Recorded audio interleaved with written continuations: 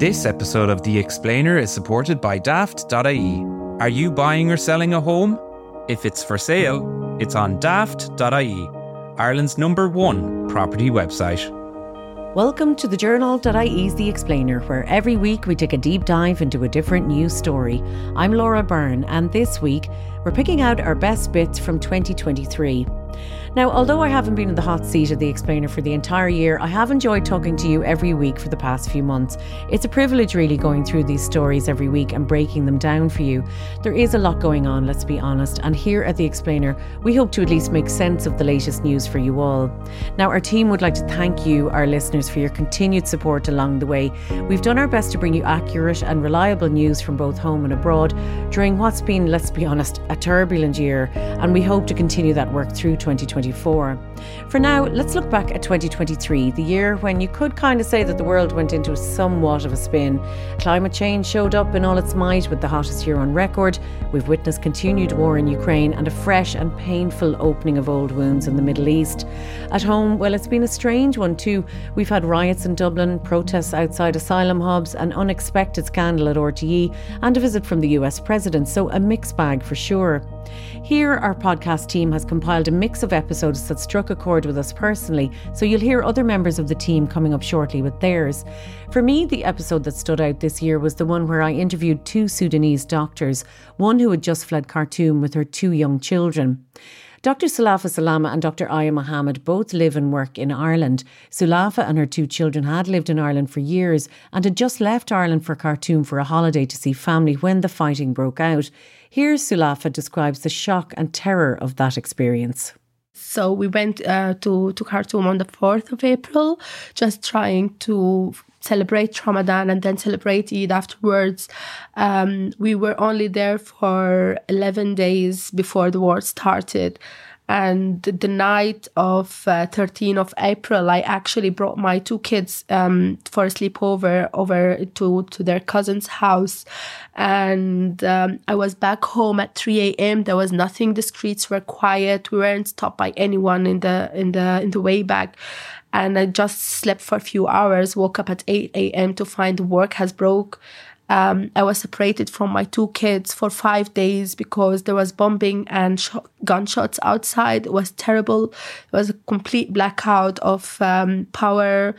People were panicking. There was just lack of food, lack of fuel, lack of everything. And I couldn't, like the bridges from Khartoum to Khartoum North, where we live, were blocked by the rapid support forces. So no one could I couldn't reach my kids for 5 days, and I couldn't help but in each and every minute think what could happen to them possibly, or what could happen to me. And it wasn't safe at all where we live or where they were. It wasn't that far, but they were in the surrounding of the airport, so it wasn't a safe area as well. And a gunshot ended up piercing the ceiling and landing on a bed just beside the head of one of the kids, in the house, in the same room where my kids were sleeping, really. So it was just terrible for me to think what could possibly happen and what is the worst case scenario in this situation. Hello, it's Nicky Ryan, Senior Producer of The Explainer. Firstly, thank you to all of our listeners who stuck with us for another year and will of course have plenty more topics to explain in 2024. Now, this year was a particularly heavy one in terms of news, but there were also some lighter items in the headlines worth exploring, and one of those was a little competition down in Kerry called the Rose of Tralee. We had our own Carol Kinsella and the Irish Independent's Kirsty Blake Knox break down the competition for us. In this clip, we hear about the winner, but also what their new responsibilities are. And I mean, we do have a new Rose. Carl, tell us first who won. Why do you think they won? Yeah, so Roisin Wiley, she's 27. She's from New York. She's the New York Rose. And she's, born and bred New York. She's like a lot of the representatives from across the various seas were, Irish people who had moved to Australia. But Roisin Wiley is American. And she was saying that is interesting because it means that whenever she meets any new American person and she tells them that her name is Roisin, they're always, that's not a normal name over in the US. So she was saying she spent her entire life explaining that she is of Irish descent. And she says she felt like she'd been kind of a secret ambassador for Ireland her whole life. But it's very interesting, like her job now, she's vice president of sales at some national retail firm. And now she has to kind of rewrite the next 12 months of her life, which I think that's got to be so difficult to explain to your boss in some skyscraper in New York that like, oh, I'm the Rose of Tralee and I now have these pretty duties. random, isn't it? Because you wouldn't have so much of a global... It's like if you had to tell your boss that you were like now mayor of a small town in Ireland. And it's like, well... Look, I was elected. They'd probably take issue with that now in Tralee. Yeah. But it's such a funny, and it was my first question for her at the press conference afterwards. I was like, what do the next 12 months look like now for you? What do they? She didn't seem to know, really. I think she just was, I think she was a bit shell-shocked, and I think she wasn't thinking about it yet. But she's, like, it must be so unusual now as someone who's probably, quite a high earner, probably quite a high flyer in, downtown Manhattan, to now be like, I now have to go and maybe do, cut ribbons at things in towns in Ireland, Well, Kirsty, maybe that's the point. I mean, for someone like Roisin, who has seemingly a pretty decent career, is this a career advance for her? What does she have to do now for the next 12 months? Well, it's like she's a representative, so it's like, kind of going to sporting events, or if there's like Rose events around the world, or it's like kind of like going and being the face of the Rose of Tralee for the year. Any of the women who have been Rose of Tralee for a year have all said it was an incredible opportunity because they got to do lots of charity work. They got to do lots of like kind of fundraising or doing kind of getting awareness of the festival and everything like that. So I haven't heard anyone come out of it and ever say, Jesus, that was such a burden. I can't believe I had so much to do. Like they all seem to say it was like this incredibly rewarding year. But I agree with Carl, it must be a difficult thing to explain. Like in Ireland, if you said, I've been crowned the Rose of Tralee, people would automatically know the reference point. But if you had never heard of it, it might be a difficult one to get your line manager to sign off on. And I guess it is so well established after so many years that they probably have it well set up for the person who does win. You got to give them that. Yeah, I suppose most likely. I did learn a little bit about the structure of how it all operates when I was down there, and it's they have a CEO, and I think they only have about 5 or 6 full-time employees. And I was told by one of the workers there that it is 95% volunteers. So I found that very interesting because it was very efficiently run. Like it runs like clockwork. You're there, you're watching it all go down, and the kind of the shuttles to and from the various locations, and people being shepherded this way and that. It ran very smoothly. But as far as like them having things well set up, say for example for the next 12 months, like having seen it firsthand, I would say they've got very good people working on it, but I'm not sure how much they could have a plan, given that it is ultimately it's quite a small operation. Daft.ie is the preferred site for anyone buying or selling a home in Ireland. Whether you're taking the first steps or planning your next move, make sure you're on Daft.ie, the best place to buy or sell your home in Ireland. Hi, it's Sinead O'Carroll, your sometimes presenter and always full-time executive producer here at The Explainer. Firstly, I just want to thank you all for listening to us this year and contributing so that we could continue making episodes of The Explainer. Life is fast and the news is somehow even faster these days, with terrible conflicts happening across the world. Opinion, hot takes and wrong takes fly around mainstream media, political circles, as well as social media and your WhatsApp channels. That's why The Explainer is one of my favourite things we do here at the Journal. It allows us to slow down for our listeners and give everyone the big picture. And my best of choice highlights that. In fact, The Explainer has recently been nominated for some awards, with this episode getting a nod in the prestigious Smurfit Business Journalism Awards. The judges there were impressed by the telling of the intertwining story of politics, business and golf. Indeed, the sport of golf was in the news more than ever as Saudi Arabia tried to get a slice of the action. Why do they want to, and how did they do it? Before we get to the 42's Gav Cooney's answers on that, I do want to tell you I realise my sporting pick confirms a pattern in these best of episodes, but the business of sport is something that impacts us all, either as players, supporters, or members and taxpayers of a society where sport is big business and means big power, so it can't be ignored by newsrooms. To keep doing this kind of wide-ranging work, your contributions are invaluable. So if you'd like to continue to support us, please head to thejournal.ie/contribute. Now, back to Gav's answers. now looking at Live Golf, let's start really by explaining, I think, Gavin, who owns them, how they came into existence. Live Golf is owned by the Public Investment Fund, which is the sovereign wealth fund of Saudi Arabia. Saudi Arabia has, for the last few years, expressed an interest in getting into golf. By getting into golf, they mean pumping their money into it, but also taking some element of control of the sport as well. They had floated a couple of breakaway ideas, and this is what they ultimately settled on. So the Live Tour, LIV, that's the Roman numerals for 54, which refers to the number of holes played at a Live event. So traditionally, the PGA Tour is a 72-hole event. So across 4 days, golfers go out and play a round of 18 holes across the 4 days, and then whoever completes it in the fewest amount of strokes goes on and wins it. Live promised to change the format a bit under this notion of growing the game, and we need to attract a younger audience. So they played 54 holes. They did this thing called shotgun starts, by which everyone is on the course at one time, starting at a different hole. They also had a team element. There was a general little bit more bombast about their events. So now this is golf we're talking about it, so it's not that bombastic, but players are allowed to play in shorts, which they're not allowed to do on the PGA Tour. This is kind of youth culture in golf. So we're talking like rock and roll golf for a change. Golf has such an old-fashioned sort of a name really up until now. And so this was the kind of disruptor on the scene. So that was the format, obviously set up by the Saudi Arabians only set up last year. It was this week last year that they had their first event.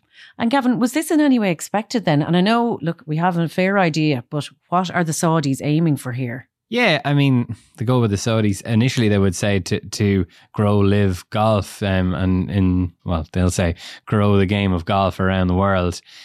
I think maybe their ultimate strategic aims were fulfilled in merging with the PGA Tour and having now a hugely influential role in all of global golf. I mean, Saudi Arabia have recently invested in a lot of sport. It's part of their Vision 2030 plan, they will say, as they want to diversify their economy away from just oil. And one of the ways in which they're going to do it is by targeting sport. They've bought Newcastle United, the football team in the Premier League. They've had massive boxing fights in Saudi Arabia. They have a Formula One race in Saudi Arabia, and now in golf as well. So they will say that they'll involve themselves in these sports. It might just boost the tourism industry in Saudi Arabia as well if they want to market themselves as a golf destination in the future. Critics will say it's a sports washing element, which I'm sure we'll get into.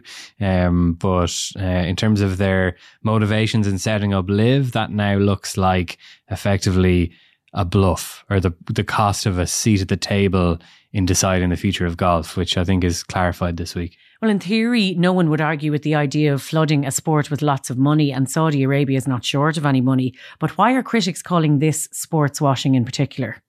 It's the scale of the investment in a global sport, and how, in terms of, sports washing is the softening of one's image using the vehicle of international sport, and that's exactly what they're doing with other investments in sport, but particularly in golf. And there's also a power element to it all. Golf is not the biggest sport in the world, but it does attract a uniquely powerful cohort of supporters. I mean, Live events have been staged at courses owned by Donald Trump.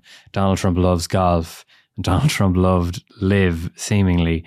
So it's not beyond the realms of possibility now that, Saudi Arabia will have a significant role in golf in a couple of years' time. Donald Trump could easily be the next US president. And then, at the golf course, you've got pretty easy access to the US president. I mean, so these are the kind of benefits that come from investing in golf in particular. Hello, my name is Marish O'Carroll. I'm a news reporter at The Journal, and I got the opportunity this year to assist with the production and even produce a few episodes of The Explainer. The Explainer is a great podcast. It allows for experts to explain the facts of a story while having that story under a microscope. That is why it was such a pleasure to produce the episode with our very own news correspondent, Niall O'Connor.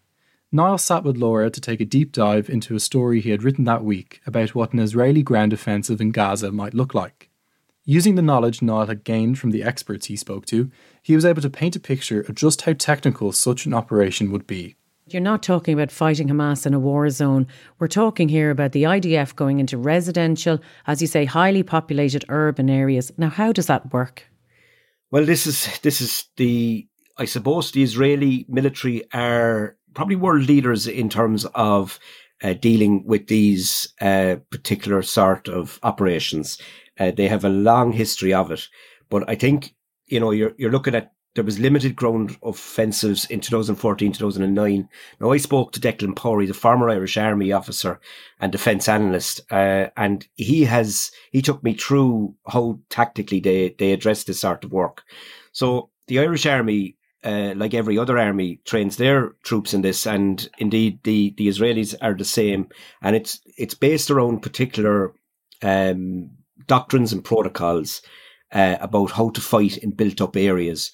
But to do that safely for the troops that are going in there, there's an awful lot of effort made to make it safer, and that's been developed over the last 20 years. And they have, specific training facilities. They've built essentially what they call Little Gaza at a place called Zeelam.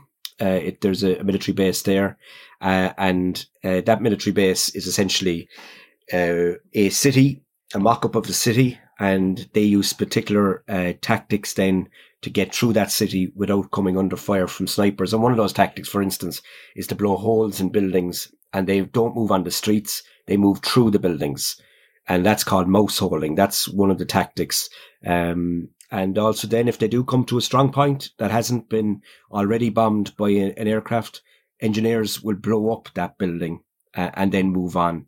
So that's the kind of fighting you're looking at. And it is clearly, not alone very, very dangerous for the soldiers involved because they don't know what's around the next corner, but also for any civilians that are left in the area. It reminds me of what we witnessed in Iraq, Afghanistan. Fallujah comes to mind. I know you mentioned that yourself in the coverage you've done for us. You mentioned also something called the Dahiya Doctrine.